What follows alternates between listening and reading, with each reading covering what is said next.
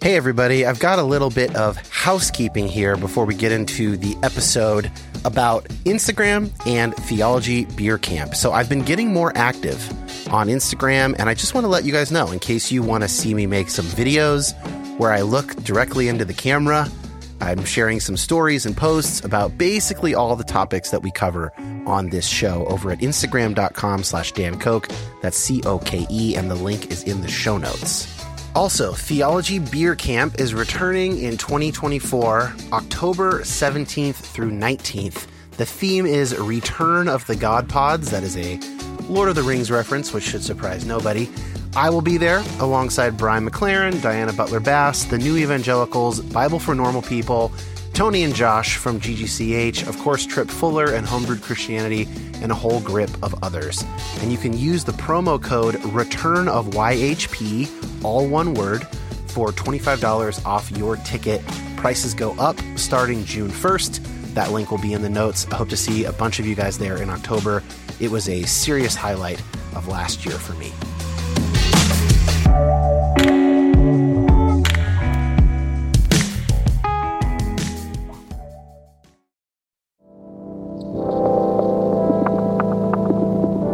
My name is Dan Koch. Like many of you, I've been on a complicated faith journey for a number of years now.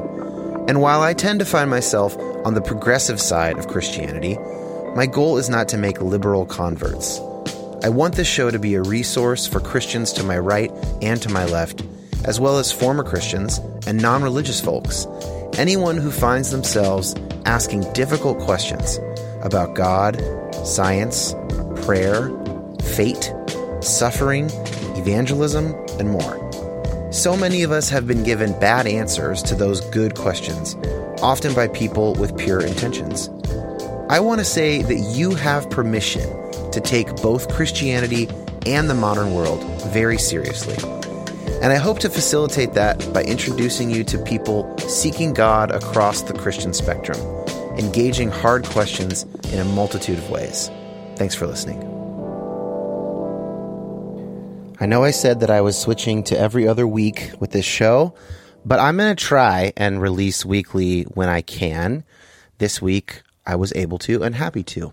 So, these days, fundamentalist is a theological swear word. I didn't make that up, and I don't remember who did, but man, that's true. And I myself am guilty of cussing up a storm on this podcast. It's very easy for us, more on the progressive side of the theological spectrum, to use words like fundamentalist, conservative, and evangelical interchangeably. But this has two drawbacks. First of all, it is inaccurate, and that should be reason enough to be more careful. Secondly, it turns people off who are evangelicals but who are not fundamentalists, or who are conservative or traditionalist in their theology but who reject the tenets of fundamentalism. So anyone who has ever listened to this show and felt like I labeled them something they were not through careless use of language, to you I now apologize, and I present this episode as a token of my remorse, a sacrificed bull on the Day of Atonement. And as we will hear from Pete Hill today, fundamentalism is not going anywhere, and it has not gone the way of the buffalo, as so many liberal thinkers have predicted that it would over the years. What Pete and his psychologist co-authors are most interested in is the question, what exactly does fundamentalism give people such that it remains so psychologically powerful? And that's a question I know that many of you are asking and that I'm asking myself, especially because we know people who actually do fit the mold of fundamentalists, and most of the time, we cannot make sense of the way that they see the world or still see the world. Why haven't they changed the way we've changed? But in order to answer the question of what it does for people, fundamentalist psychology needs to be understood on its own terms, not from afar by judgmental liberals. And this is really the benefit of this book. Additionally, many of us have seen friends leave Christianity entirely and seemingly pick up a new fundamentalism in its place. Perhaps if we understand what's going on with religious fundamentalists, we can also understand what's going on with atheist fundamentalists or hyper-progressive post-Christian crusaders or whatever kind of fundamentalist you want to fill in the blank with. I devoured Pete's book, and I'm really excited for you guys to hear this conversation. Just like my interview with Oliver, today's interview was made possible as part of the Theo-Psych project hosted by Fuller Seminary's Office of Theology, Science, and Religion. Science, Theology, and Religion, STAR office. One last note. I say this often at the end of episodes, but I think a lot of people probably miss it. One of my editors, including today's editor of this conversation, is Josh Gilbert. He is available for other podcast editing and similar audio work. He's fantastic. I would vouch for him and recommend him, and his email is in the show notes. Okay, into the world of fundamentalist psychology. So, Pete, there's a reason that your book that you co-authored isn't called The Psychology of Christian Fundamentalism, but rather Religious Fundamentalism, because some of this stuff appears to transfer over, yeah? It does. I think some of the principles that we're talking about apply to multiple religions. Actually, it's not even just religious fundamentalism. I would say, we could talk about the principles as they apply to scientism, to Marxism, to capitalism. I mean, we could go on, but I think that the principles are applicable to any strongly held ideological system. That's awesome. So because you're a scientist, I want to start out by acknowledging that not only do I recognize so much of the thinking, the models in the book, but I've also been hurt by that thinking. And so I'm not coming to this from a dispassionate perspective, and I want to be clear about that. It's personal for me, but that also leads to my first question, because I was not raised fundamentalist. I was raised in a kind of, a milquetoast, kind of middle of the road evangelical zeitgeist in the 90s. So how come I can recognize so much of the thinking and the scripture interpretation in this description of fundamentalist Christianity? My guess is, I don't know you personally, but sure. My guess is that there's a lot of multiple influences. I mean, our parents are obviously, and home life is one huge environment. I don't know anything about the church that you grew up in, but there might have been some really strong influences that were going on in your life from the church. Maybe the selection of friends that you had, youth group leaders, all sorts of other individuals. Maybe just, other friends of your parents who they were over at your house a lot. Right, Those kinds of things. Yeah. So I'm not so sure that it's strictly from the home, although I think probably the single best predictor or the single most influential predictor probably is the home. But there's all these other things that were probably operating. So you just can have some sort of identification with some of this. Generally speaking, just for our own kind of clarity of mind here, what is the overall sort of difference or overlap between fundamentalism and evangelical Protestantism? I think that there's several different things, but I think it has more to do with the attitude versus the content with which, or the process with which versus the content with which doctrinal beliefs, religious beliefs are held. You're saying that's more the difference is the process, not the content. That's right. Okay. That's right. Because, a lot of the same evangelicals, broadly speaking, will hold to many of the same doctrinal views as do fundamentalists. The question, I think, is how do those views interrelate with the rest of the world and our understanding of the rest of the world? And out of that, I would argue that fundamentalists have quite a different process than do evangelicals who are a little more, I don't want to call them pluralistic evangelicals. That term has been used, but just a little more broadly defined evangelicalism. Yeah. Mm-hmm. So I mentioned to a couple of people that I'm doing this interview with you. I posted a photo of your book on Instagram, and I chatted with a couple of people. And a couple of times it was like, oh, are you going to find out that fundamentalists are these like deeply unhealthy, authoritarian people? I think there's a sense in which all of us as kind of naive psychologists assume that fundamentalism is a personality trait. But you guys start the book by saying people have tried to find this and they haven't found it. It's not in personality traits that fundamentalism gets made. That's right. It's not. I don't know of any study that has really just gone out and done a personality profile of a group of fundamentalists and compared it with the personality profile of what I would call non-fundamentalist religious thinking, and for that matter, a personality profile of non-religious people. My prediction would be that you're not going to find many differences, not in terms of personality. Now, in terms of certain values and certain ways of holding beliefs that you'll find it, but I don't think personality is going to be a very good predictor of any of that. Another thing that you guys choose not to do in the book is to rush in with your psychological models, end quote, to try and explain why people hold so stubbornly to fundamentalist ideas or concepts. Why that decision not to rush in with the models? I think, first of all, you really want to try to understand versus try to explain human behavior. In order to describe it, you really have to get to know the people that you're describing. In all honesty, I think a lot of psychological researchers haven't done that very well. But it seems obvious, like if you want to understand the Maori tribesmen, if you want to understand the bush people of Congo, no one thinks anymore that you can just sort of, take some video and we'll analyze their movie. You have to go in the bush. You have to live there for a while. And that really sort of was when anthropology flourished as a science, is when people started doing that, right? Yeah. When they got out of the armchair and got into the field. And it seems like it should be the same thing for any group of religious people. Yeah, it should be. Unfortunately, in this case, it's not. And I'm not so sure if people actually feel that they're close enough to the fundamentalists. Geographically, you work with them.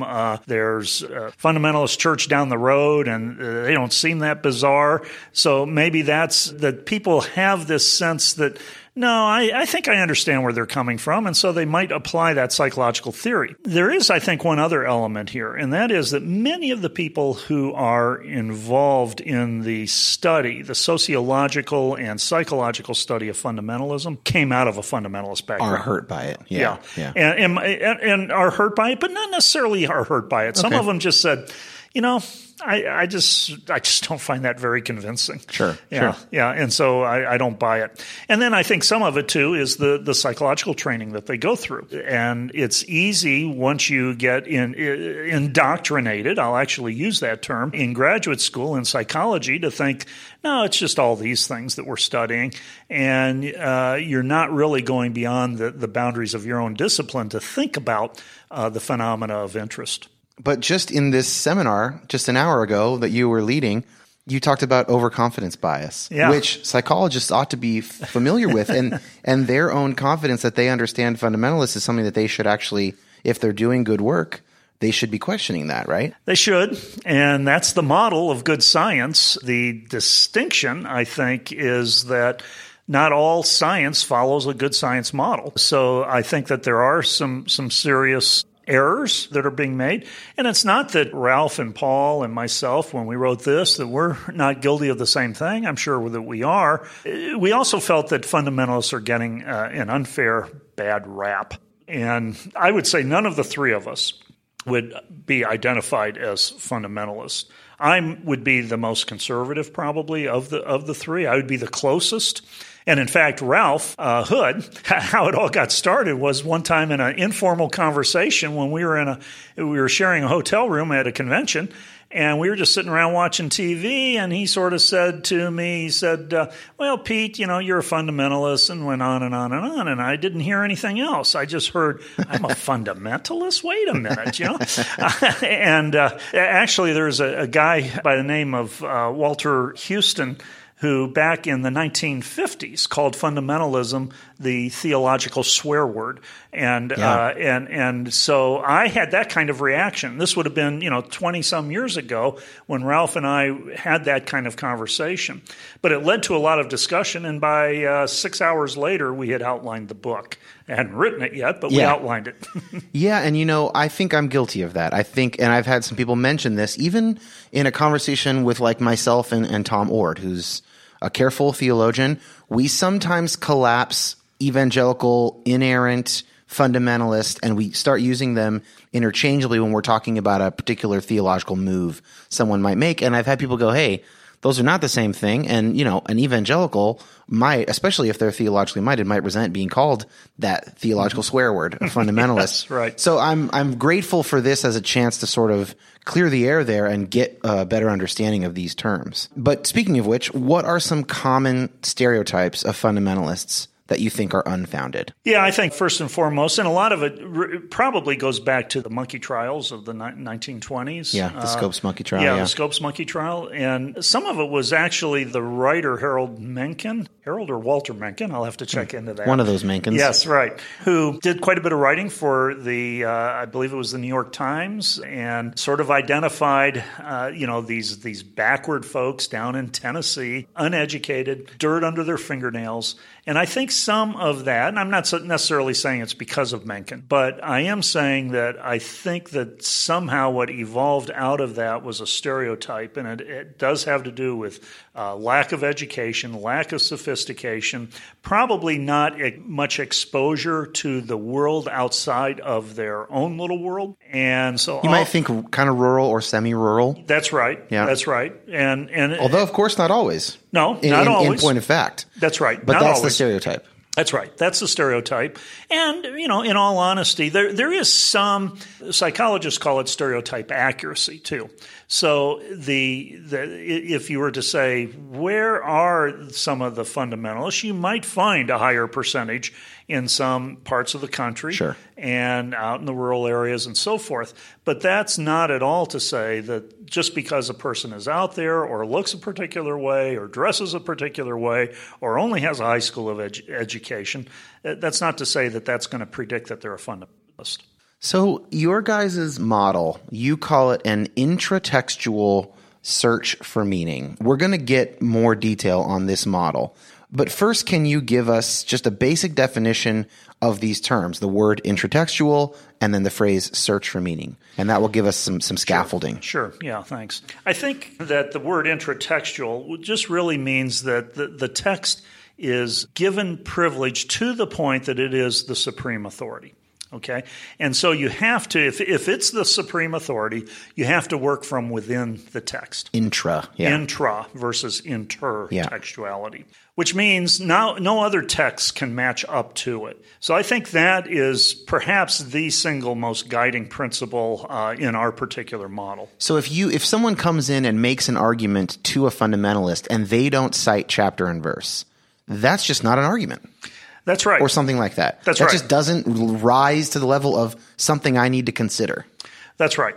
And that's where we too tend to stay in our own little worlds, because the fundamentalists who might want to do this in the form of evangelism or proselytizing of the faith might think, well, by quoting scripture verses, that's what's going to be convincing to Okay, so now the first thing I really recognize then in this conversation is like the Four Spiritual Laws handbook kind of stuff that we would pass out to people. And in reflecting on them later in life, I was just thinking like, okay, I just gave someone some paper and on it were written Bible verses, but like I didn't motivate why they should trust those as an authority. And I don't think that people really question that from within my movement. And it was not fundamentalist, but it was probably whoever wrote the tracts might have been, or whatever resources we had access to at my more mainstream evangelical church. But there's a logical step missing. And this is kind of what you're talking about. But from a fundamentalist perspective, it makes perfect sense. This is the only place you get this kind of information. So here it is. It's from the Bible. Right. And there's a built-in mechanism that's at work here, and that is that, well, if a person just can't accept that evidence in and of itself, then the Holy Spirit's not working in their lives. And that's the back door. That's right. The way out. That's the safety net in the argument itself. Yeah, and of course, I'm very quick to go, that's a bad argument, but we should note how psychologically effective that backdoor really is. Absolutely, right. It gives you a complete system there for to explain the data that you encounter. Mm-hmm. Okay, so that's intratextual, and then later we'll talk about the opposite, which is intertextual, okay, which is basically what this podcast is. And then the second one is search for meaning. So you say fundamentalism is a search for meaning. What do you mean by that? Well, to develop a meaning system is, I think, central perhaps to most people's lives. I mean, even the atheist, I think, is also searching for meaning. They might just have a totally different set of criteria upon which to answer their meaning. So it is very subjective, I think, idiosyncratic. But there are certain characteristics, and what's nice is if the person, the search word suggests motivation. Okay. Okay. So they're very motivated to find meaning. And here is a message that makes total sense to them. And it's the coherency of the message and the understanding, the ability to understand that message that then reinforces the search process. So maybe, and I think this often becomes a motivation, and I'm not necessarily saying that this is all hocus pocus. I'm part of a small group. I want to learn more about my faith system and so forth and how other people understand it. So I'm not necessarily saying that this is even unique to fundamentalists. I think a lot of folks do this. Who we select as friends, who we have conversations with, and so forth. So my view is that fundamentalists do have a search for meaning, but so does everybody else. And this happens to be a very convincing meaning system that satisfies their needs. Now, again, how much of this is just simply explaining on a naturalistic level and how much of this is God-infused? We didn't make that call. You're not putting your thumb on the scale for that. No. You're just describing. That's right. So would it be an overstatement to say everybody participates in a search for meaning, and for fundamentalists, that search for meaning is intratextual, and that's what separates them? Or is that going a little too far? I think it's not just what separates fundamentalists, because I think often people do look for coherent meaning systems. I think the scientist looks for a coherent meaning system. In my field of social psychology, it's putting together a lot of the pieces of the puzzle, and at some point it might be convincing enough to the scientist so that he or she is essentially a fundamentalist scientist. The distinctive characteristic for religious fundamentalists is the message of the religious faith itself. I should also say that we use the term intratextual, and of course in our world, in Christianity, we're referring to the Bible, to Scripture. But in other world religious systems, it's not even necessarily written. Now, it is in many, and in most, in fact. But in some religious systems, it might be an oral tradition that's being passed on. So we have to keep that in mind. We have a very broad definition of the word textual there. Another thing you guys say that I think is interesting, for fundamentalists, religion is a total way of life. And that is one of the things that does kind of fly in the face of a more kind of polite society type of religion, maybe American civil religion in the mid-century of everybody's kind of a Methodist or everybody's kind of a Lutheran or a Catholic. And you can think of, and I very much heard many times my evangelical Christianity that I was raised in contrasted against that kind of milquetoast Sunday Christian type thing. Is that kind of what total way of life is getting at? I think so. I think it's very systemic, all right? Especially among the fundamentalists in this intratextual model, that there's going to be different moving parts, but they're all interconnected. And that's what the model says, and that we actually, in a picture of the model in the book, we enclose all of that with a continuous circle, no breaks in the circle. Right. And that's what we mean by calling it systemic. I think it all works internally first. And it has to make that kind of sense, an internal sense that's there. So that's what we mean by a total way of life. Now, it has all sorts of implications across basic psychological levels of functioning. Psychologists often talk about the cognitive level, our thinking patterns. And, the Bible talks about that. There's certain things to think on the things that are righteous in Philippians 4:8. The Bible also talks about the affect component. The whole concept of love, I think, is affectively laden. By affect, you mean emotion. Emotion. That's right. The psychological term, yeah. That's right. Sorry about that. That's okay. And then, of course, behavior. A lot of behavioral restrictions, not only in the Old Testament. That's often where we think of them, but in the New Testament as well. We're to take care of the widows, for example, in James. So there's principles that are here, and they're far-reaching principles. And some of those principles, feed off of each other. So that's when you're talking about a way of living, I think it's a complete picture, but more than anything else, it's the systematic coherence of all of that, how that fits together into a fundamentalist way of thinking. The fundamentalists are the ultimate, the Bible is a rule book, a guidebook for life, folks, right? They literally, any question you've got, they're the most likely to say, any question, you can find it somewhere in the text. That's right. Now, we do have to make an important distinction. And we also point this out in the book, and that is they're not necessarily literalist about everything. Right. Literal is not always the right term to get at what we're talking about here. That's right. So it's easy to suddenly think that you're taking everything really literal, and that's how the answer is found. No, sometimes it's understood that this is not meant to be taken literal. But in all honesty, some things are taken literal, and I don't think we have a good sense. Psychologists, for instance, who study this, I don't think really have a good sense of how people make that call. Should this be taken literal or should this be taken figuratively? So, for example, in one of the chapters, we talk about serpent handlers, and they have a literal interpretation of a verse in the book of Mark. But I also don't see any one-eyed fundamentalists necessarily who took the notion that if your eye offends you, to pluck it out. Right. So they understand that figuratively. And really, how do fundamentalists make that distinction is not clear. There are a couple infamous self-flagellating kind of folks who have cut off their hands and stuff like that, but they're very much the exception. Yeah, not they're the rule. exception. They're not the rule. There's a whole lot of the vast majority of fundamentalists would say that's silly. I should also say I have a link to a photo of your model in the show notes. So if people want to pull that up, they should be able to click on it and see that circle and the arrows and all that stuff, which might be a helpful visual aid. But sticking with this idea of being a total way of life, you guys argue that this makes it more psychologically successful. What do you mean by that, and why is that the case? I think it makes it successful in the sense that we look for consistency in a lot of our cognitions or a lot of our beliefs. And you're saying people do, not psychologists, just people humans do. I'm sorry. Yeah. Yes, right. People do.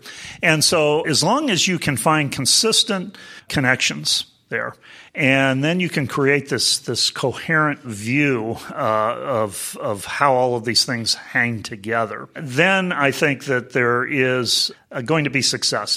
That the total package then is pretty convincing. So we have within that model several different parts. We have really what we thought were three primary players that were here, and that those three primary players, there's a logical and consistent for the fundamentalists way of thinking about each of these players, and that's what creates the system for them. What are these players? These players, well, the first one we've already talked quite a bit about, intratextuality. Now, we might go into more depth on that or examples of it, but it's this idea that the text itself holds the truth within itself.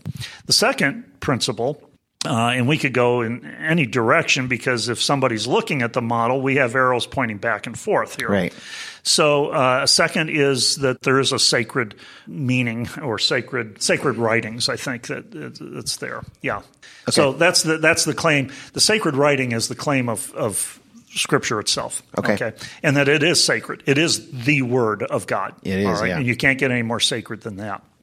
And then the idea that there is such thing as absolute truths. The fundamentalist is going to hold, yes, there's an absolute reality that's out there. They're not going to be some sort of social constructionist. You create your own reality. Right. It's really there, and the Bible addresses it, and we work at this intratextually, therefore. So this is how all of these things hold together. And there's a one-to-one relationship between some things that are said in the Bible and the absolute truths. That's right. And there's no interpretive process there. Now, they will maybe disagree on which things are absolute, but what they share in terms of different fundamentalist groups, but they will each have a view that this corresponds one-to-one. It says it here, that's true in the real world, and you don't deviate from that. There's no argument to be made. That's true. And furthermore, that the text itself makes it apparent enough. You don't have to concoct some sort of weird interpretation. I'll just use an example from a fundamentalist perspective. The whole feminist theology, for instance. Right. That's unnecessary. The text makes it clear. The text speaks with authority and with clarity. There's the fancy term that theologians use is that there's a certain perspicuity of Scripture. So what kind of things count as these absolute truths? I mean, I mentioned, because you guys mentioned in the book, that different fundamentalist sects will have different absolute truths that they think they are getting out of the text. So what are some examples of that? Okay, well, certainly some of the ones we talk about in the book, and we choose these because these are the ones that we're most familiar with. The serpent handlers, for instance, they have a particular text. Really, it's only one particular verse in the book of Mark, although they usually phrase it within the context of a few verses that are there, about 4 or 5 verses. Okay. And that becomes, the guiding rule for, and it's an indication, taking up serpents, that it's an indication of your faith in God. Okay. It's like one little line. It's like, and they shall take up serpents. That's right. That's right. And that's it. That's right. But put in this framework, and even maybe perhaps the author of Mark meant it this way, that like it's an example of, hey, even this dangerous thing does not hurt them, because it's a proof of it's a proof of the Holy Spirit, an anointing of some sort. Right. Yeah. And it's also, I think, showing a faith in God and in God's goodness. So even if people die, and people do die from bites, okay, among the serpent handlers, it's somewhat rare, but it does happen. They will reframe it as simply saying, well, this was God's will, and it's probably good for us to see that, because look how courageous so-and-so was, that they were actually willing to sacrifice their own lives for this principle. And they'll often point to Christ then. Christ was willing to sacrifice a life for a principle. But that's interesting, because I thought what you were going to say is that they will say, well, that person took up serpents when they weren't ready. They didn't have enough faith to do it. And I was going to say that sounds like prosperity gospel, where you have a way of explaining, well, this person did well and this person didn't do well. This person was healed. This person wasn't healed. Well, if they weren't healed, they didn't have enough faith. And if they were healed, they had enough faith. They won't do that move. They don't do that among the serpent handlers. Interesting. Yeah. Now, what Ralph Hood, who is a serpent handling expert, not as a serpent handler himself, but as an understanding of serpent handlers. He's the one who did the field work with the serpent handlers. That's right. Yeah, that's right. That's what I meant by being a serpent handling expert. He's an expert. But what Ralph tells me is that he's not a fundamentalist himself, and he had to develop a rapport with those people. It kind of goes back to your original question. You have to get to know the people. You have to develop a relationship with the people. And he did that. And now he's well accepted in the serpent handling community, or at least in some communities, I should say, of serpent handlers. And one of the things that he has observed is that these people do not recognize how skilled they have become in handling serpents. Right. And yet they will attribute the fact that they're not bitten, that they haven't lost their lives or anything, to God's grace, to God's willingness, just as God is willing. They're very providential about this, just as God is willing to take some lives in this. And it's all a demonstration of faith. Yeah, interesting. So they would not be amenable to... We were talking about this in the car the other day, that there's a lot of ways to learn things. You could be explicitly taught, but we also, especially as kids, we learn through mimesis. We learn by watching someone else. And in fact, I think the going theory leading up to language for human evolution, or proto-human evolution, is, well, first we could make tools and just show each other, but eventually we wanted to go further than just that. And so we develop language, and we can teach didactically or whatever. So even kids growing up in this thing, they are watching expert snake handlers, and they're seeing how their arms move and what they do when the snake moves in and what they do when the rattle starts going. And so they are actually getting a lot of skills, but they wouldn't want to think of it that way as the main causal mechanism of their being able to do this. That's right. But the children are there, and the reason why the children are there is they want to teach the children the importance of faith. Okay, well, so maybe they are doing that, but they're also teaching them how to handle snakes. That's right, they are. They are at the same time. Now, the children, to be fair, the children are kept a long ways away from the snakes. Yeah, it's not a child abuse thing. No, sure. It's not, and we have to be careful about that, because some folks have accused serpent handlers of that. Right. Well, and Dennis Covington, whose book that I loved, Salvation on Sand Mountain, which was my introduction to snake handlers, he got started writing about the case because he was a journalist, and one of those famous guys went to prison and basically was accused of using the snake off premises to kill his wife, I think, or something like that, or his ex-wife. And so obviously, things can go awry. But mostly this is done in a controlled environment within a service in a certain way at certain times, and they're protective of the kids and Correct. stuff. So thinking about the model and that hard circle, that hard line circle where it's not permeable, So everything within that circle is the text and the claims of the text and the absolute truths that we get from the text. Given that psychology, that worldview, what must a fundamentalist do when they're confronted with people who don't share that view? And why must they do what they must do? Well, I think more than anything else, they're probably thinking, at least, that the most important thing I can do is show how meaningful this is, how at least meaningful to me that it is. That's my testimony. Right. That I live a wholesome life. And it's quite an alternative to many of the problems that we see in society. So it is, I think, the idea that we are representatives of Christ here on earth and that we need to live up to that very privileged position. Now, this is another thing that I really recognize from my own upbringing in terms of, and I would argue this was the more healthy of the potential understandings of evangelism. The healthiest one was let them see the light that you have and ask you about it. That was sort of like, okay, I could get behind that one, even as a disgruntled teenager. But I also recognize that in thinking about conservative writer Rod Dreher and his book, The Benedict Option, the idea that biblically conservative groups have lost the culture war, and what they ought to do is live a bit more communally and let their light shine before men, let the proof be in the pudding. Now, I don't share a lot of Rod Dreher's assumptions about faith and the world, and I have a different sexual ethic than he has. But that's not an awful way to think about it. I mean, on the face of it, hey, prove of concept, right? And so that part seems to me to be not really peculiar to fundamentalism. Yeah. I was in the last it was about a year ago. I had a conversation with a pastor of what I would consider a fundamentalist church.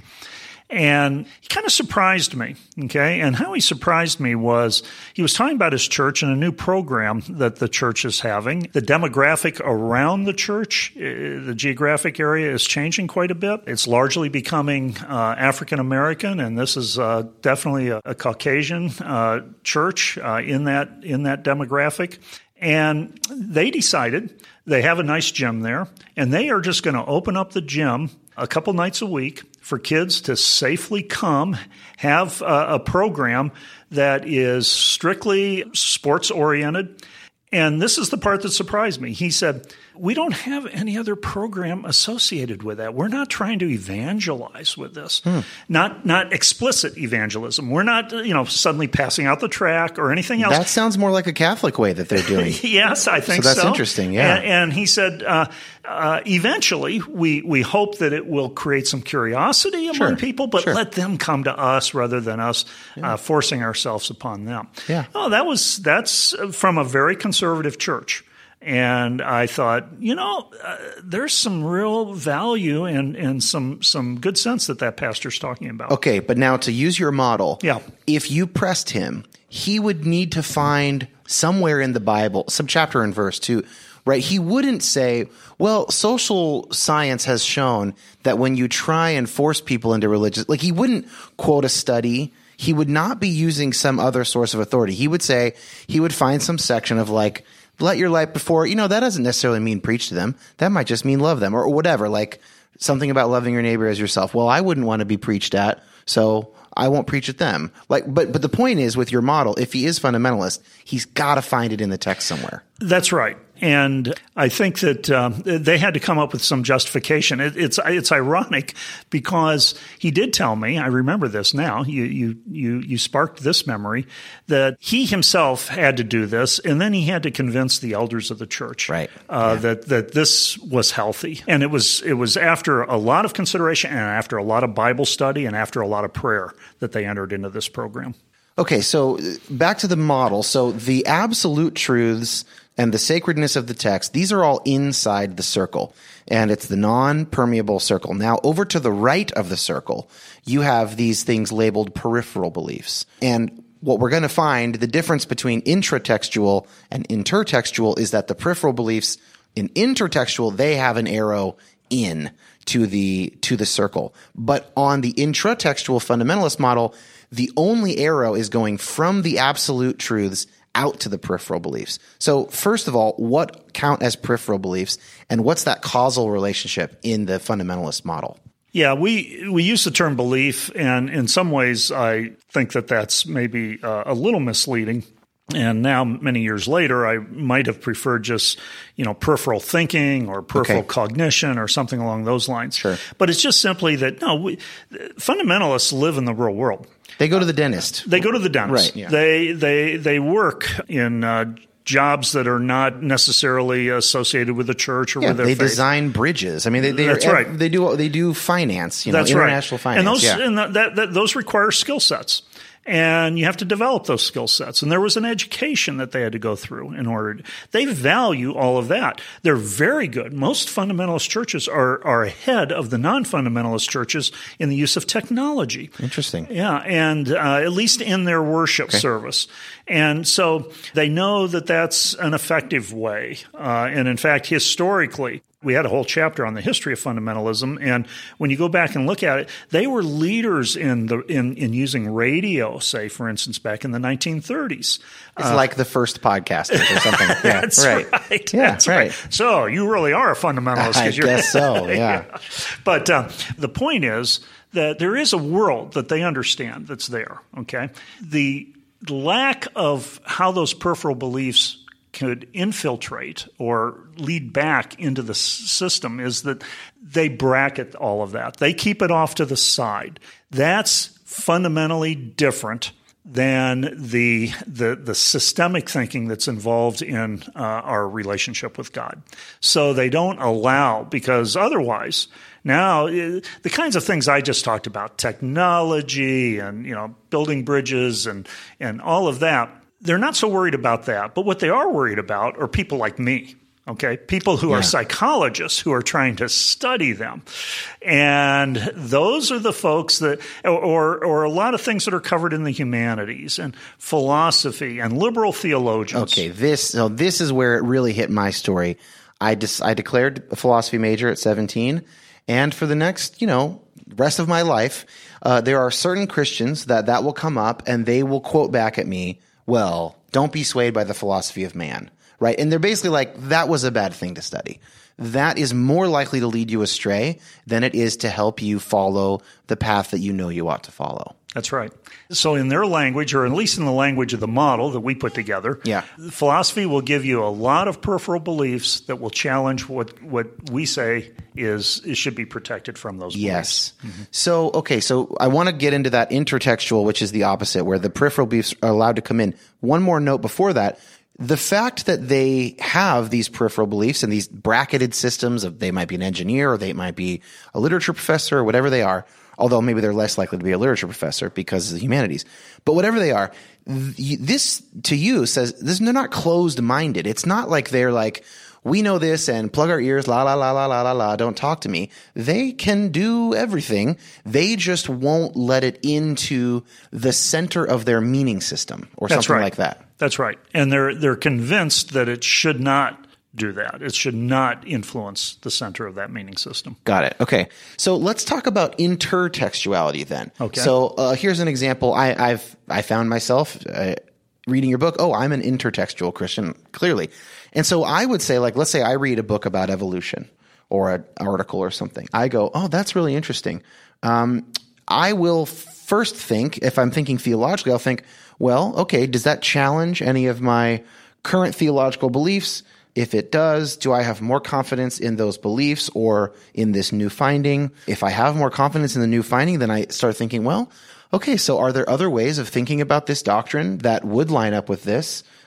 Original sin is a good one, for instance, or something. You might go, well, it probably wasn't passed down sexually like Augustine thought, because that doesn't seem to work with what we know. So I'm doing an intertextual thing there, right? Like my circle around my sacred text, which it is still sacred, and I do believe in some absolute truths, but they're negotiable. And the peripheral beliefs or peripheral cognitions, other things I might learn, that arrow points in as well as pointing out. That's right. That's the difference. That's right. So there is this interaction, I guess you might say, with things that you learn that really are not part of the system.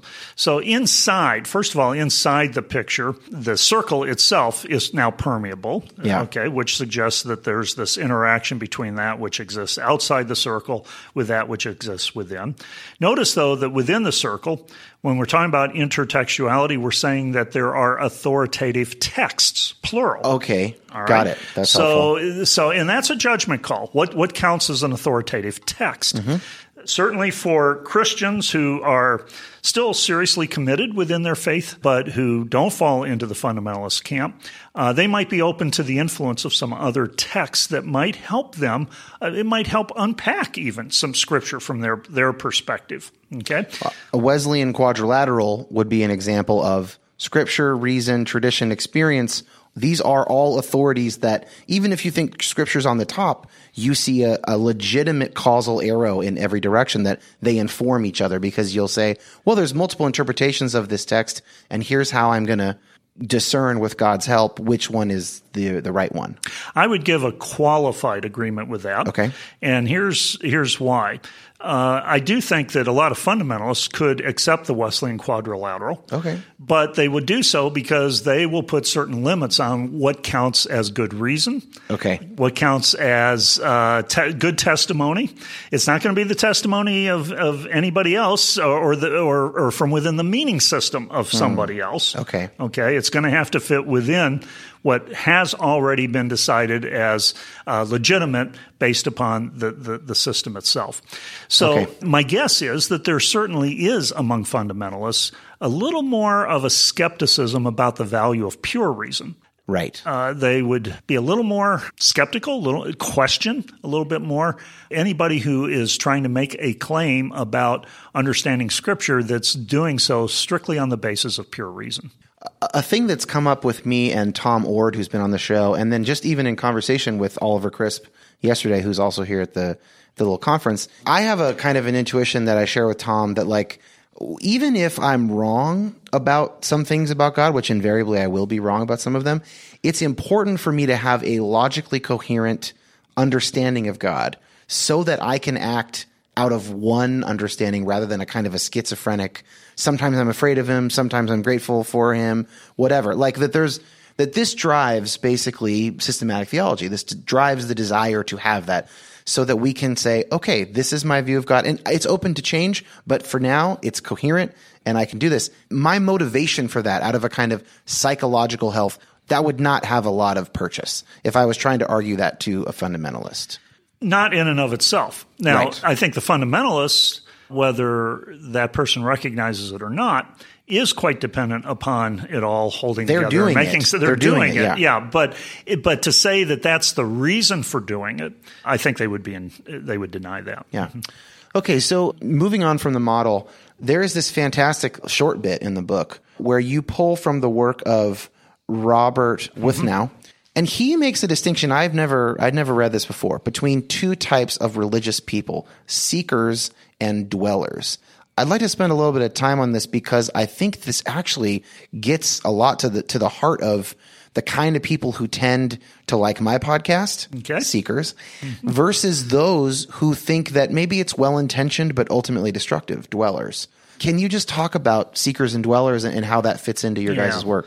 Yeah, first of all, the term seekers, I think, that's a term that we often hear in theological circles. Yeah. And some churches are, seeker-friendly. That's not what he's talking about. That's not what he's talking about. No, he's really saying that there's really two fundamental attitudes or approaches to one's faith. One, let's talk about dwellers first, because he thought that dwellers was the dominant approach to understanding faith up until about the 1960s. You know, we attribute everything to the 60s. I mean, it's an explanatory trump card. That's right. Yeah. That's right. But I do think there was quite a change in the religious landscape that started and probably about in that era. We didn't notice that the changes weren't that noticeable until maybe a few decades later. But I do think there was some roots that go back to that. So if you take the church in the 1950s, for example, he would say that was characterized by a dweller mentality. And by that, he simply means that it's the rules of the house, okay? And you abide by the rules. And I don't know what your parents were like in their parenting style, but I can tell you mine. If I wasn't going to abide by the rules of the house, I could go ahead and head on. Yeah.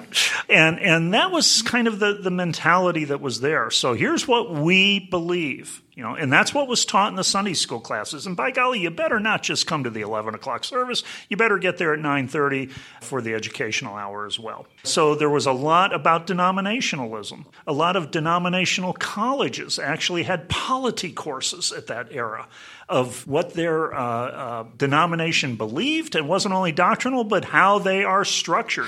Here's the presbytery, and they have this power over the pastor. That's right. And all that stuff, yeah. So you had a lot of that. A lot about the rules, yeah. Right. Yeah. Then, but with the 60s, just like rules in the rest of society became questioned, they became questionable in the church. You could also map Vatican II onto that as almost a precursor to the Cultural Revolution. That's right. That is a move from like Council of Trent style Catholicism of rules, whatever, to like, ask people from other religions. That's right. We have something to learn from Buddhists. Whoa. Yes. That's seekers. I mean, that's different, right? That's right. And so the attitude here for the seekers is what drives them is not to necessarily follow the safety and the security that goes with the rules of the house. That was a dweller. The dwellers emphasized safety and security in the faith. Seekers were saying, no, I want a little more excitement. I want to expand my spiritual vistas.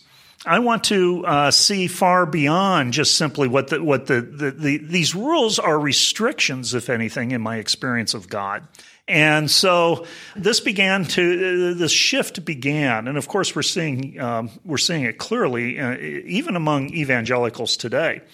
One of the interesting things about the seeker mentality, though, and Withnow points this out, is that it's probably less stable than for sure. And let me testify to that, Pete. For many seekers, once you've kind of figured it out or think that you figured it out, it's not so exciting anymore. Let's move on. It's really the search itself that for many seekers is what's so motivating and what's fun, and the new discoveries that might come with that. And once those discoveries aren't so new anymore, aren't so novel, then they're ready to move on. And then either do they leave religion behind or become a dweller, or what does he think happens then? I think it bifurcates. I think it polarizes there. I think there are some who say, and it's often at least until the recent, maybe the last decade or two, once individuals became a little bit older and started having children, okay, many of them kind of resorted back to a dwelling mentality. Yes, right. But for others, it's, no, I want to move on, and how far I move on, how far that vista takes me of exploration, of open-mindedness, of moving to some other reference point in my life whereby my identity is anchored, that those individuals are not going to go back to a dweller mentality. Those individuals are going to continue in the seeking, and the seeking may become more and more radical over time. And it might mean, eventually, just chucking the whole thing. I have two questions about this. My first one is, how do you think this might play out, speculatively, of course, with the information age? I mean, I have an intuition that the ubiquity of information, the fact that people who are raised in the church regularly find themselves contemplating the status of people in other religions, and now being able to learn about them in a second and watch documentaries, whatever, Wikipedia, makes a dweller mentality sort of harder to feel confident about. There might be some problems psychologically with the age of information, but intellectual humility seems to be one of the benefits of it. How do you think that might play out? Well, I think you're onto something there. When we talk about being in the age of media, of course, that takes on so many different forms. Yes, you can just within a few pushes of the button on your computer, you can get information that you couldn't possibly get. It used to be a trip to the library and looking it up in the encyclopedia. High barrier of entry. That's right. Yeah. That's right. The era in which I grew up, things were much more homogenous in the world of experience for most of us. And I didn't have any Islamic friends.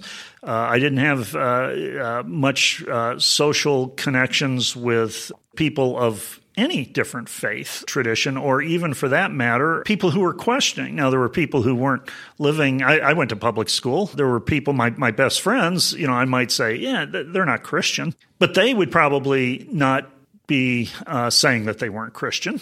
They just were living lives that they wanted to live that didn't follow necessarily Christian principles. That's quite different than today. I mean, there's a lot of very committed people all around us from different faith traditions. Now, that's, by the way, geographically determined in many ways. I live in the metropolitan Los Angeles area. It's pretty easy for me to think that way.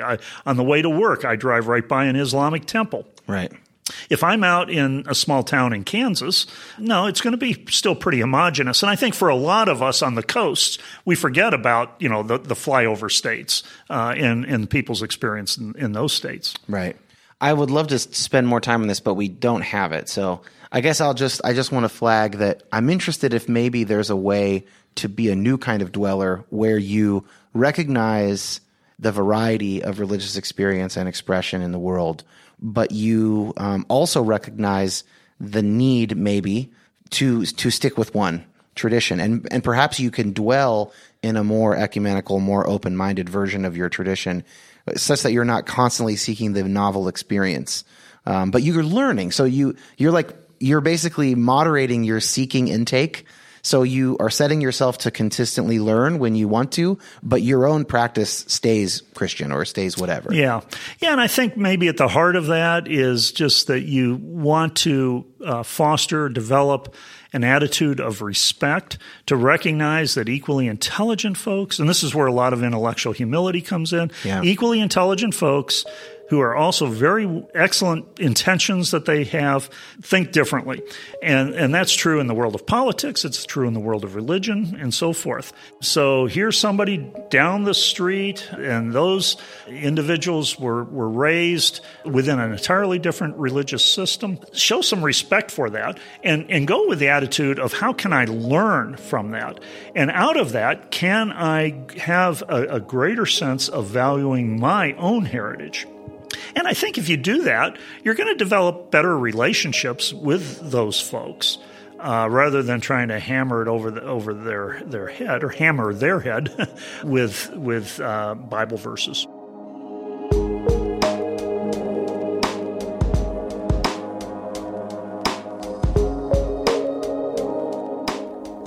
I've started working on a series of episodes about the end times theology that was very common when I was growing up, Rapture, Left Behind series, Antichrist, all of that stuff, and mental health symptoms. So anxiety, depression, PTSD, etc. And this is going to be a little while. It's going to take me a while to kind of put these episodes together. I've already done 20 or 21 interviews, and I'm working through the transcripts. But I thought it'd be cool to share one of those interviews with patrons of the show. Patrons of the show spend $5 or more to support the show financially. You get 2 exclusive episodes per month, as well as access to the Facebook group, which is only for patrons. And so there's this really crazy conversation with my friend Liz. It was rad. It's pretty out there. It's just one of many super interesting conversations I've already been able to have, and I thought I would share it. So here are some clips from that conversation, and if you are interested, then you can become a patron, and you can hear this and all the other patron-only episodes from the past 12 months. I can remember a few instances as an adult when there'd be a red moon, and I'd be like, I need to call my mom and see if she's still there. Not, hey, why am I still here? But let me call my mom and see if she's still here. Because and I actually got some of my friends who weren't Christians to buy into that. They'd call me and be like, yo, the moon's red. You might want to call your mom and see if she's still there. Like, it was so much a part of my psyche. But I was kind of laughing at it with them. Like, do you believe I was, raised believing in this? But that kind of paranoia spreads. If you have any little bit of a paranoid nature, it's not a big jump, I don't think, for people to go that direction. Is this when you did still believe that, or is this after you stopped believing it? I don't know that I've ever stopped believing, Dan. Rationally, in my mind, I know it's nonsense. At least I think it's nonsense. I want it very much to be nonsense, because if there's any chance that it's true, what does that say about God? Like, the way that this has been spun to me my whole life is that this isn't about us. This is about all the other things that happened, and we're like just along for the ride. But I just think that's crazy. Like, why would God do that? I would consider the way that doctrine is presented to kids in a lot of those denominations keeps kids in a constant state of fight or flight. You know, more of a complex trauma type of a thing where you're hearing all these negative messages, even if that's not what's intended, because I don't want to go so far as to say these horrible people that are trying to ruin their kids' lives. But it doesn't matter. It doesn't have to be the intention. It's the result of what happens. You know, you're 49 and you know in the rational part of your head that this is almost definitely not what the future actually holds, but you cannot shake this understanding of God. What does that do to your mental health now?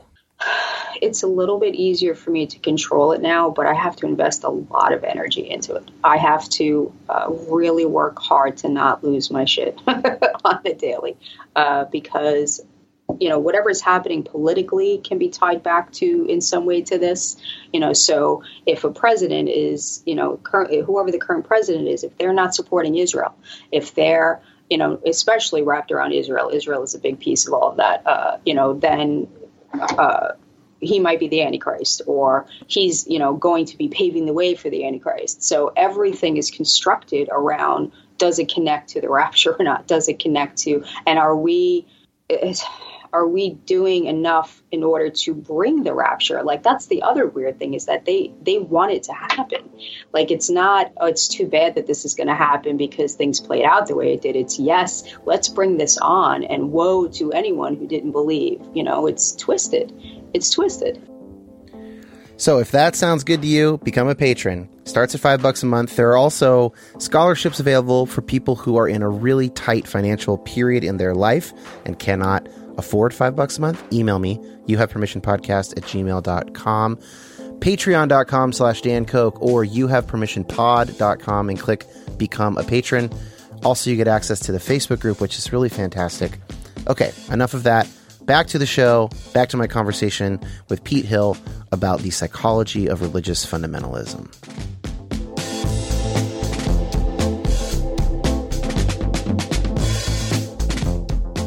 Now, we've done a lot on intratextuality and not as much on meaning system. Is there anything else you'd like to say about meaning system before I start asking some particulars about children and careers and all that? Yeah.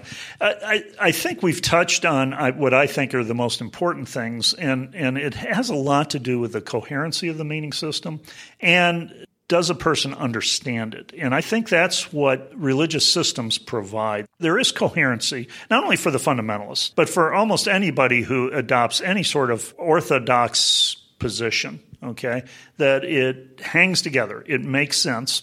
And second, that it not only makes sense, it doesn't have to make sense in a real mysterious sort of way. I can bring it down to the tangible of how I'm to live my life day in and day out. And I think those are the meaning systems that are most satisfying and therefore most successful. Beyond that, no, I mean, we could go into a whole lot, like how do you handle discrepant information and so forth, but it's probably beyond what we're trying to do here. Let's talk about children. How does the raising of children fit into this internally coherent meaning system? Well, one of the things that for the fundamentalists is that some of the absolute truths that are being communicated through the sacred writing, that's all given justification through the principle of intratextuality, that one of those absolute truths is that you're supposed to raise your children within the faith. Yeah. And so it's a sacred duty, and probably more so for the fundamentalists than almost anybody else, that this is priority number one. And I've often heard, in fact, I even hear it from my pastor in a non-fundamentalist church, say that is your duty, number one, is to your family. He even said recently, which kind of surprised me, he says that I see that as more important than your duty to God. Well, Depends on what he meant by that, but to me I'm not so sure that the two are mutually exclusive Yeah, of each maybe other. not. Right, That actually seems like a little bit of nuclear family idolatry there.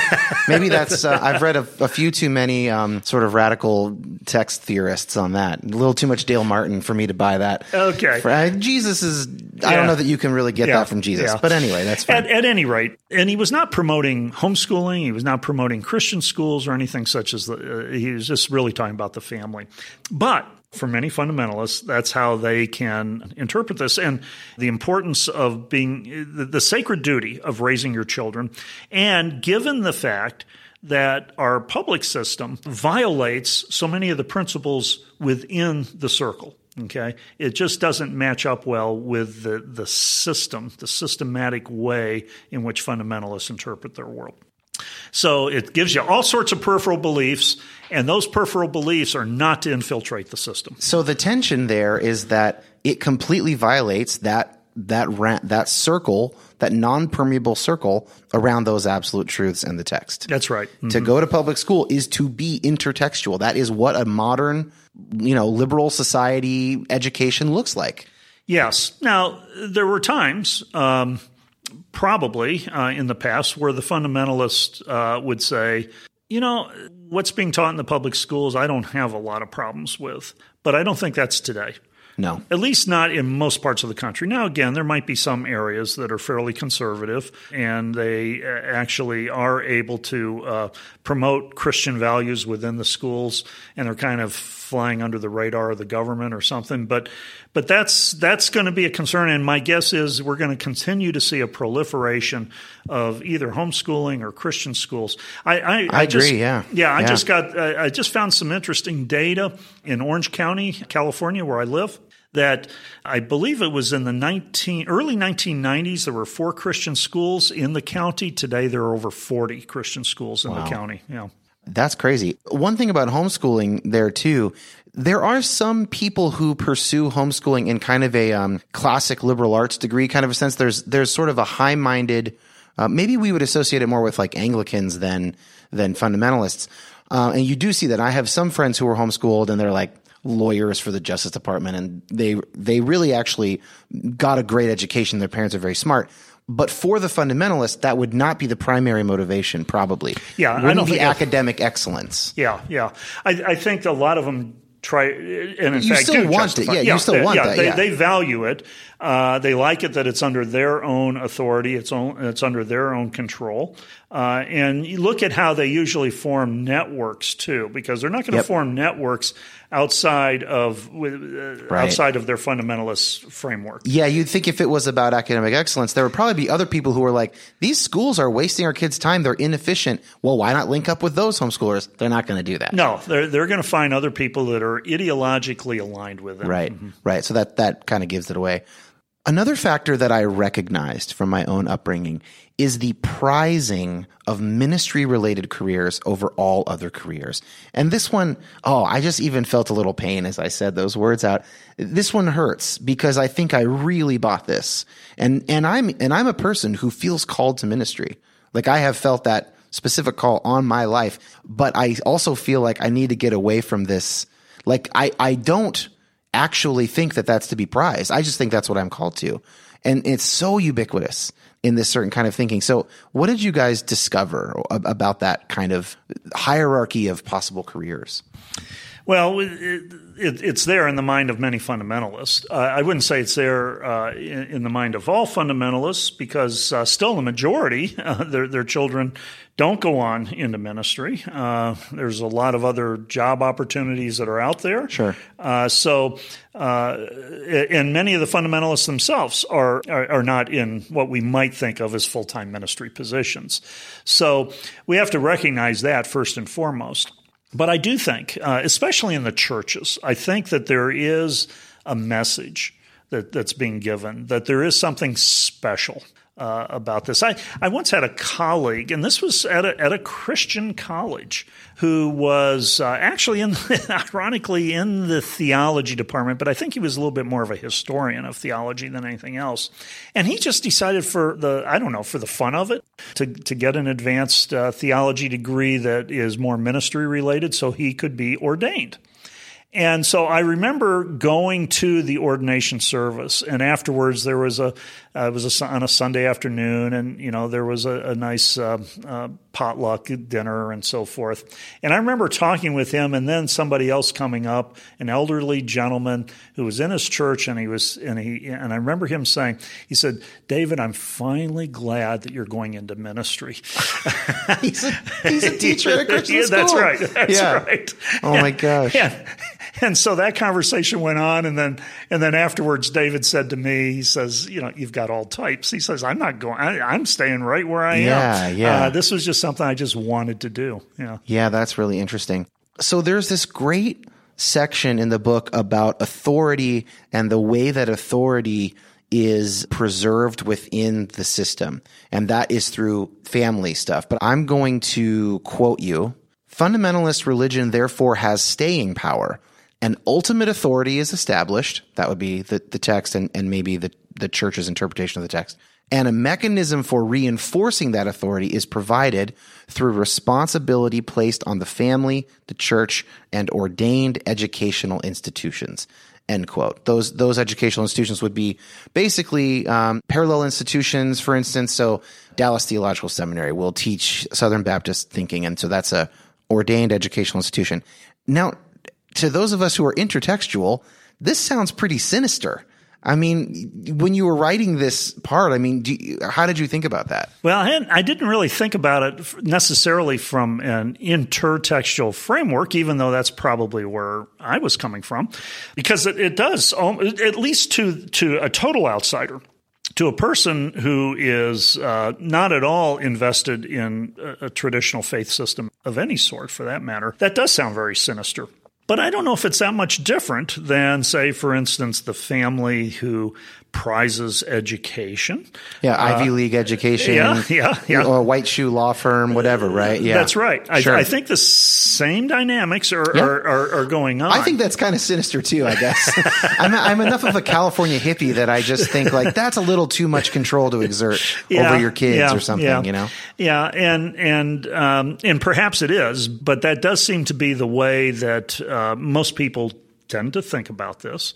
And it really goes back to having it as a sacred duty, you see. Right. You can't, and as long as it's a sacred duty, as long as it's interpreted that way, it's going to be pretty hard to break that. I guess, and maybe it's generational difference or whatever. I don't see it quite so sinister. No, sure. That's fine. Yeah. Again, as I said at the beginning, I've got some wounds here. So when you guys are describing how fundamentalism provides meaning, the mechanism for that, you go through three things. Two of them we've pretty much already talked about. A unifying philosophy of life. We've gone over that. It has to fit within the circle. A sense of coherence. We talked about that as well. We're not letting these other things in. The coherence is going to all be found in the text. The third one we haven't talked about, and this is sort of psychological needs for meaning. And you quote some literature that basically shows four elements of that: purpose, value, efficacy, and self-worth. That these are just natural things that human beings need to feel like their life is meaningful. Can we go through each of those, just a couple sentences each? So how does a fundamentalist system give someone purpose? Certainly the fundamentalist system, I'd probably go to the Great Commission more than anything else. Yeah. And that there's purpose because our job is to glorify God. And perhaps the best way of doing that is obeying what God commands of us, what God expects of us. And I think for many it is it's taking that Great Commission quite literally. Before we do the other three, it's worth noting, like, everybody's worldview does this. It's not like fundamentalists are the only ones who give people purpose, value, efficacy, and self-worth. That's right. What you're trying to explain as a psychologist is why this sticks around, because there's a sense that, like, shouldn't fundamentalism die out? Isn't it yokely and dumb? And you're like, look, it's not going to die out because it's effective. Yeah. And you're just kind of explaining how it's effective. That's true, although it's going to be hard to make that case over in Europe. right now, and how really in a pretty short period of time there's been a very radical change that's gone on. Resurgence of certain kinds of fundamentalism. That's right. Yeah. But I don't know if fundamentalism ever really got itself established quite in the same way there as it did in the States. Yeah. So I think it's good. I think there's a more convincing case of it in the States. I don't know if it's going to always have as much sociological staying power. In other words, the number of people. Sure. Okay. Houses in Parliament or seats in Parliament, or so to speak. Yeah. Okay, so we did purpose. Mm-hmm. How does it provide value? Well, I think simply a reinforcement of value systems that are there, that there's nothing perhaps more gratifying to a fundamentalist parent than to see their child grow up in the faith, to affirm the faith strongly, maybe even to the point that, they go into full-time ministry. That's all right. Very gratifying and provides affirmation of their value system.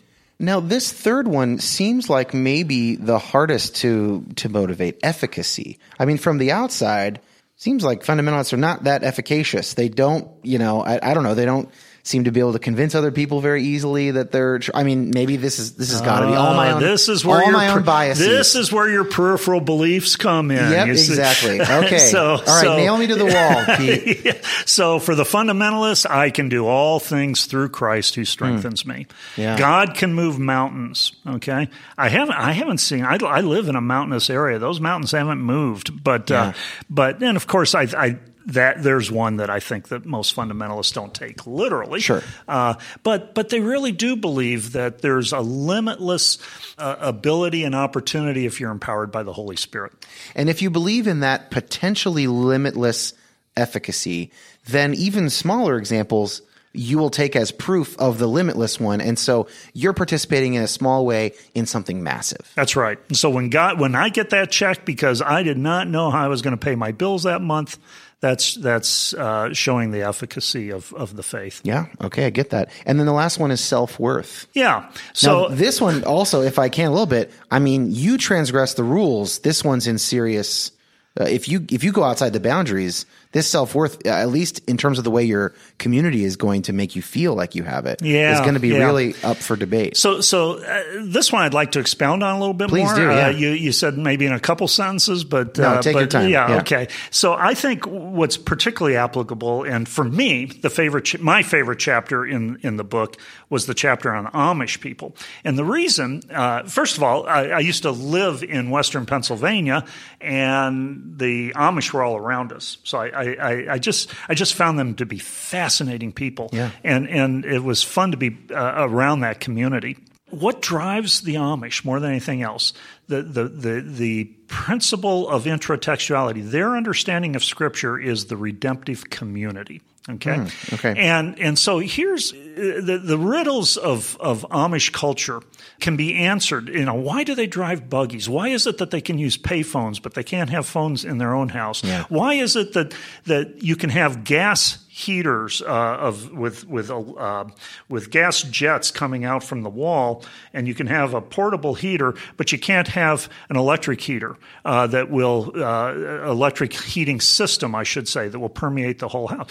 And it always comes down to, is this good for the redemptive community? So the gas heater, the little portable one, means that you collect around the heater. Okay, you can't go off to your own room and stay warm in the middle of winter. The idea of cell phones, the reason why cell phones are problematic is you can become far too independent. The buggy, you can only go so far in the buggy. All right. That's the reason it's okay to ride in somebody else's car if you have to get to a doctor or something, but you don't own your own car because independence. Okay. Right. Okay. The redemptive community. And so self-worth is then defined by the redemptive community. Now, what's interesting is that they've also got a really harsh rule that if you're a child does not abide by the rules of the redemptive community, if they intentionally violate that, then they're going to be shunned. And shunning is really shame-inducing. You don't talk to them. You don't eat with them. You set up a table in the kitchen that's away from the table for the rest of the family. You act as if they do not exist. And the idea is if you don't buy into our system, then you don't exist. And if you make that a permanent decision, then you're out. Okay? Now, that sounds pretty tough, but 85% of the children in Amish families stay in the system. It's effective. It's effective, and they find great value and self-worth by that. So it's a reinforcing system that's there. Now, that's probably one of the more extreme examples. Sure. But it illustrates the typology. principle. Exactly. Yeah. Wow, that is just okay. So that actually kind of motivates even more this really frustrating catch-22 for me as I read your book and as I was thinking about it. So to outsiders, it seems like fundamentalists are misguidedly and desperately clinging to something that can't possibly be true. But from their perspective, a light has been shown on the true state of the world, and the rest of us simply can't see it. Now, making this even harder is that the different fundamentalist groups think that the light is illuminating different things. The snake handlers don't have the group thing and the shunning, whatever. And then the Amish don't have the snakes, and they don't have the same absolute truths inside their circle. So how do we think about this catch-22, this standoff? Like, what's the most compassionate and or accurate way to think about this completely unsolvable thing? I think in a lot of ways it is to have a little different understanding, and this is very difficult in our culture, of the value of heritage. Okay, one of the neat things, just getting to talk to some of the Amish, is how much they really value their community, and there's something good to be said about that. Sure, and if 85% of them stay, you have two options. One is this is an effective way to live life in the world. And it looks like something that people would have lived 200 years ago with everybody would have been like that kind of. Or the other option is they're being brainwashed. Those are basically your two choices. Yeah. Otherwise, you can't explain the high number, the 85%. Yeah. Well, there is actually one other explanation. Okay. And that is 85% stay in, not because they necessarily love their heritage or find great value or self-worth through it.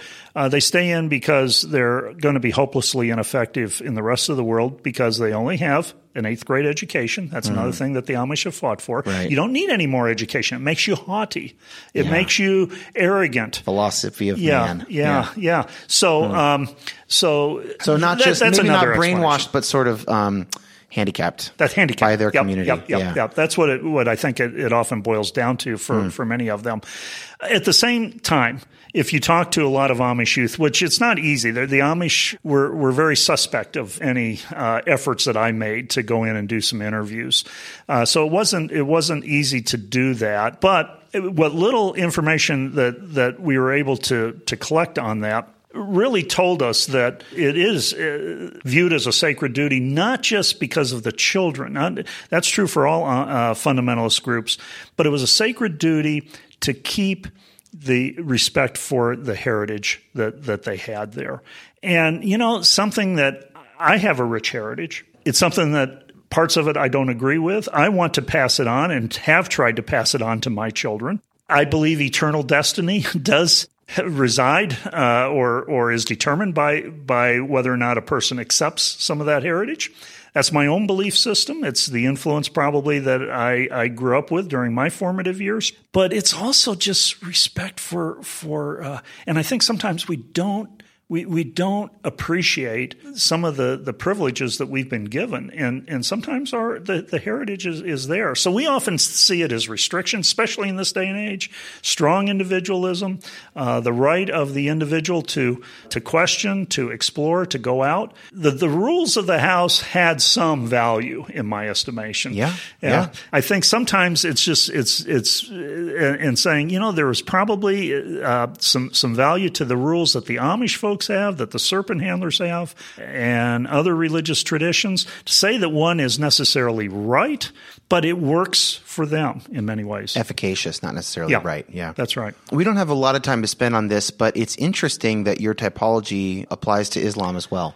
Yeah. And so maybe just in a few minutes, what are the most salient or interesting similarities or differences between the two? The specific content is obviously one. We had an interesting dilemma there. So when we first talked about the book and when we actually signed a contract was in the very late 1990s. Okay. And we had until 2002 to finish the book. 9/11 happened. 9/11 happened. And our original view was to keep it within the Christian faith, this whole discussion of fundamentalism. So it's going to be a psychology of Christian fundamentalism. Yeah. The publisher, major New York City publisher, Guilford Press, came to us and said, "You got to deal with Islam." Yeah, I mean, it's also I'm also interested. I'm glad you did. Yeah, I am too. Now we were a little nervous, actually. I mean, I think everybody was a little nervous after 9/11. Yeah. And so we ended up giving more of a historical example because none of the three of us at that time really knew a lot about Islam. Sure. And what we knew was not based upon knowing many people who were scholars. It was just reading about that. And even in the last 20 years, I mean, the kind of inter-religious dialogue has blossomed, right? It's unbelievably different. Yeah. So what we ended up doing, we looked at it historically through the Solomon Rushdie episode. Yeah, so I thought that was a fascinating chapter. Right. Yeah, the Satanic Verses, he basically presents this super kind of overly sexual and very much non-pious vision of revisionist history of the Prophet Muhammad. That's right. He does like the most offensive thing he could possibly do, basically. Absolutely. Yeah. And then we wanted to see what was the reaction of the fundamentalists. Well, it wasn't just the fundamentalist community, but just the Islamic community in general. Yeah. And so we couched it that way. I think today, if we were to write the book, we would be a lot more confident. And in fact, I know so many now Islamic scholars that I just had not had any touch with. Well, so just maybe riff on this for a minute. Like, would the intratextuality model still apply roughly the same way that you thought it would? You know, are there any differences for how that would be applied to Muslims rather than Christians? No, I think it applies equally well to. So basically, when you wrote the book, you didn't want to overextend your own expertise and apply it so straightforwardly. But now, actually, your confidence has grown. That's right. Since then, okay, yeah, that's right. And in fact, in talking with some Islamic scholars, we've asked them, okay, look at that model. Look at least the first couple chapters of the book. Yeah, can you apply it? And we've gotten nothing but affirmative responses. I mean, in one sense, it should be even easier to come to that kind of a conclusion with the Quran because of the word for word inspirational doctrine, which we don't usually have in Christianity, although perhaps some of these fundamentalists lapse into it. Yeah. No, I think that's right. Especially things like the systemic nature of things, the way of life kinds of questions, I think are actually magnified in a lot of, especially traditional Islamic cultures, but even in the more open Islamic cultures like Egypt, you will see the influence of the faith a lot more in that culture than, for instance, what we see of Christianity in our culture. Yeah, that's really interesting. So just a couple things left here. Is fundamentalism waning in the world? Was it 18 years ago when you wrote the book? Do you expect it to wane, or do you expect it to grow or stay roughly the same? In terms of sheer numbers, if I had to predict, I would think that it might wane some, in part because of some of the things that we've talked about. For instance, media influences, just simply pluralism. Yeah. But I do think that it might stay strong in certain contexts and in certain geographic areas where those things might have less of an influence. Now, everywhere, I think, in the States, maybe with the exception of extremely poor communities, there's going to be that media influence. The internet and so forth. But the person-to-person contact, which I think is often still the strongest form of influence, isn't going to be as readily available with people outside of one's religious tradition in some parts of the country than in others. Small towns, small rural towns. Less urban. Yeah. That's right, less urban. I think you're going to still see some strongholds there for quite a while. So I don't think there's going to be this major movement over the next generation or two away from fundamentalism. In fact, if anything, it might be the groups that are most vulnerable are the intertextualists, because they're kind of giving implicitly a license to go ahead and study radical alternative understandings, and that might be enough for some people to say, I think I've explained away the faith. And I was just, so that leads right into this sub question, which is, do you see a path where evangelical America moves toward fundamentalism as they perceive the outside liberal culture to be increasingly hostile? In meaning, rather than sticking with a National Review style Christian pluralism where they say, look, we're going to be the church, but we recognize everyone's right to exist, they're just going to more nativistically collapse into like, well, just give me a solid, coherent worldview. Yeah. I don't know, but if I had to make a prediction, my guess is that there's going to be movement among evangelicals that, according to this model, would be intertextualists. And the movement is going to be in both directions. Yeah, they're going to split, right? They're going to split. Yeah. The increased polarization will apply to this as well. I think polarization is going to become more and more detailed, I guess you might say, and it's going to get into smaller and smaller circles. The polarization that we sense in society right now is going to start coming down to within denominations. I mean, we're already seeing it within a lot of denominations. I think it might even come down to, within churches. So you might see churches splitting over this. Yeah. I know you're a scientist, but I want to end with a kind of application question because so many of my listeners and in parts of my life deal with this. This is not an academic question. It's a question of family. It's a question of loved ones and deep abiding conflict. So how should former fundamentalists or people with fundamentalists within their circle of loved ones, how should they approach them? Like, should they leave them be and not try and make them intertextualists? Will they be happier if that part of their life isn't disturbed? Will the relationships be better? Like, there's a lot of ways to phrase this. Is it elitist to just go, well, they're going to stay intratextual and I'm not going to change that. And I'll just talk about pleasant things with them. Like, do you have is there data? Or is this just, do you have anecdotal kind of, evidence? Like what should we do? Those of us who can't go back to an intratextual understanding of the world, but we still want to be in loving relationship. Yeah. Well, I think first of all, there needs to be some really take a deep dive, a deep introspective dive into our motivations behind this. Are we so convinced that we're right and that they are wrong that we need to save them from this misguided theory? Okay, that to me that's starting to sound pretty much like a fundamentalist. But just to push back a little bit on that before I get the rest of your answer. Even just if I read your book and I see like 5 or 6 different examples of fundamentalisms, they're not compatible with each other even. So there's a sense in which it's obviously false in an objective sense. Like, there's a lot of talk in interreligious conversation about maybe it's not true that all of these religions, these fundamental claims are definitely at odds. Maybe we're using metaphorical language for God. And maybe there's a way that, like, in God's mind, these things, the Muslim saying God has to be one, can't become human. The Christian saying incarnation. Maybe actually there's a way in which we're saying similar things about God that God can interpret it the same. But that only works with an intratextual move of softening the claims. With this fundamentalism, then no, you really cannot both be true, at least not the way they conceive of them to be true. Right. So these absolute truths on the model, they shift around. And it's like, so even if I'm not arguing for the great glory of an intertextual thing, just on their own face, they can't all be true.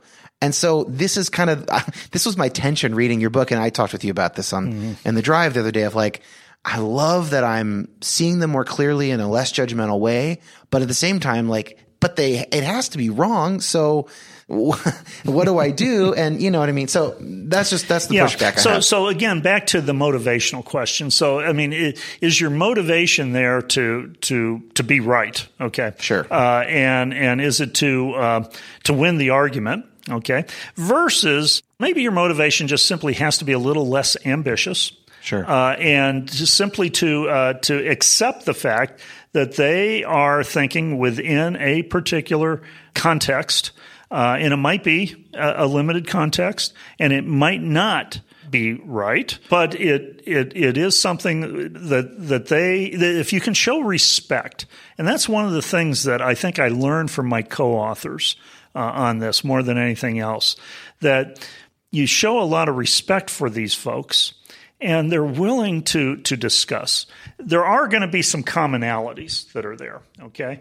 And between you and your loved ones, for instance, who might hold to a fundamentalist position, identifying those. So if you can prioritize understanding versus change, versus persuasion, I think that will carry a lot of weight. And I'll give you an example of this. It's really not fundamentalism dynamics or family dynamics around the fundamentalist question, but in my own family. And I'm not talking about my parents and myself, but I'm talking about my extended family on the hillside. And that is that most of it's Roman Catholic. And there was a split among our grandparents. Some who were Protestant and remained Protestant, but there was a number of the siblings in this large family who converted to Catholicism. I always thought it was the other way around, but I learned that just recently. Interesting. Yeah.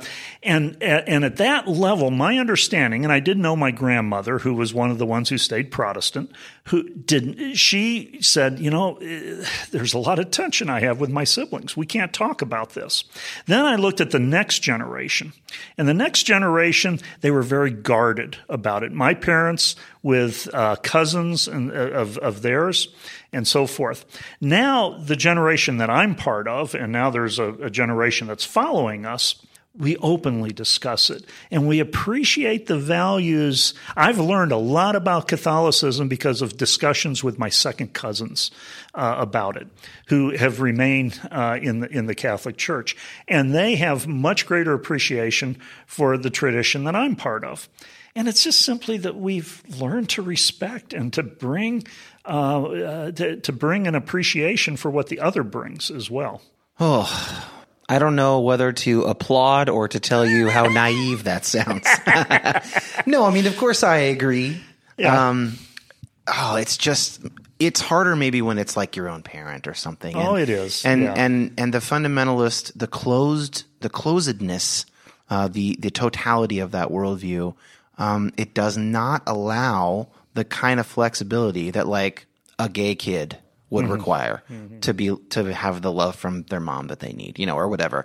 And maybe maybe it's like a little bit of resignation that like, look, unless this closed system opens up, which you can't force, it's just going to be that way. And maybe it's adjusting one's expectations a little bit. Yeah, it is. I think, and that's, I guess, what I mean a little bit by taking the motivation to understand versus trying to change or persuade. Yeah, and that requires a certain amount of maturity yourself and your own knowing yourself and being okay. Yeah. And we all come from different places. And You've said here in the podcast. You mentioned this the other day in the car. You mentioned an email to me. This is personal for you. There's a lot of hurt that you've gone through. I personally have not been in that position. Yeah. So it's a little bit easier for me to write about it and talk about it than somebody that's experienced it like you have. And you wouldn't know from how much I talk about it. But that's the kind of respect that we have to have for what each person is bringing to it. So even though even a fundamentalist parent, maybe they've made some pretty radical shifts from what they were taught. Totally. Yep. Yeah. Yeah. That's really good. Well, And you gotta respect that. Maybe what seems to be a small step was a pretty big step for them. Mm-hmm. Totally. Well, Pete, thank you so much for your time. Yeah, man. This has been fun. Thank you for inviting me. I've really appreciated it. A great conversation. Thanks.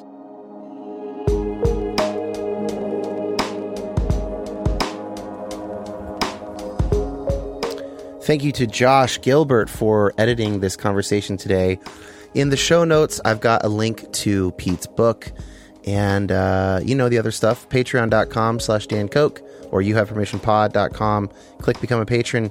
Email me. Let me know what you're thinking. youhavepermissionpodcast@gmail.com. Share these with friends. Share them with loved ones. Start conversations. And then let me know how those conversations go. I'm very curious. And I think I'll see you guys next week. Maybe 2 weeks. No promises.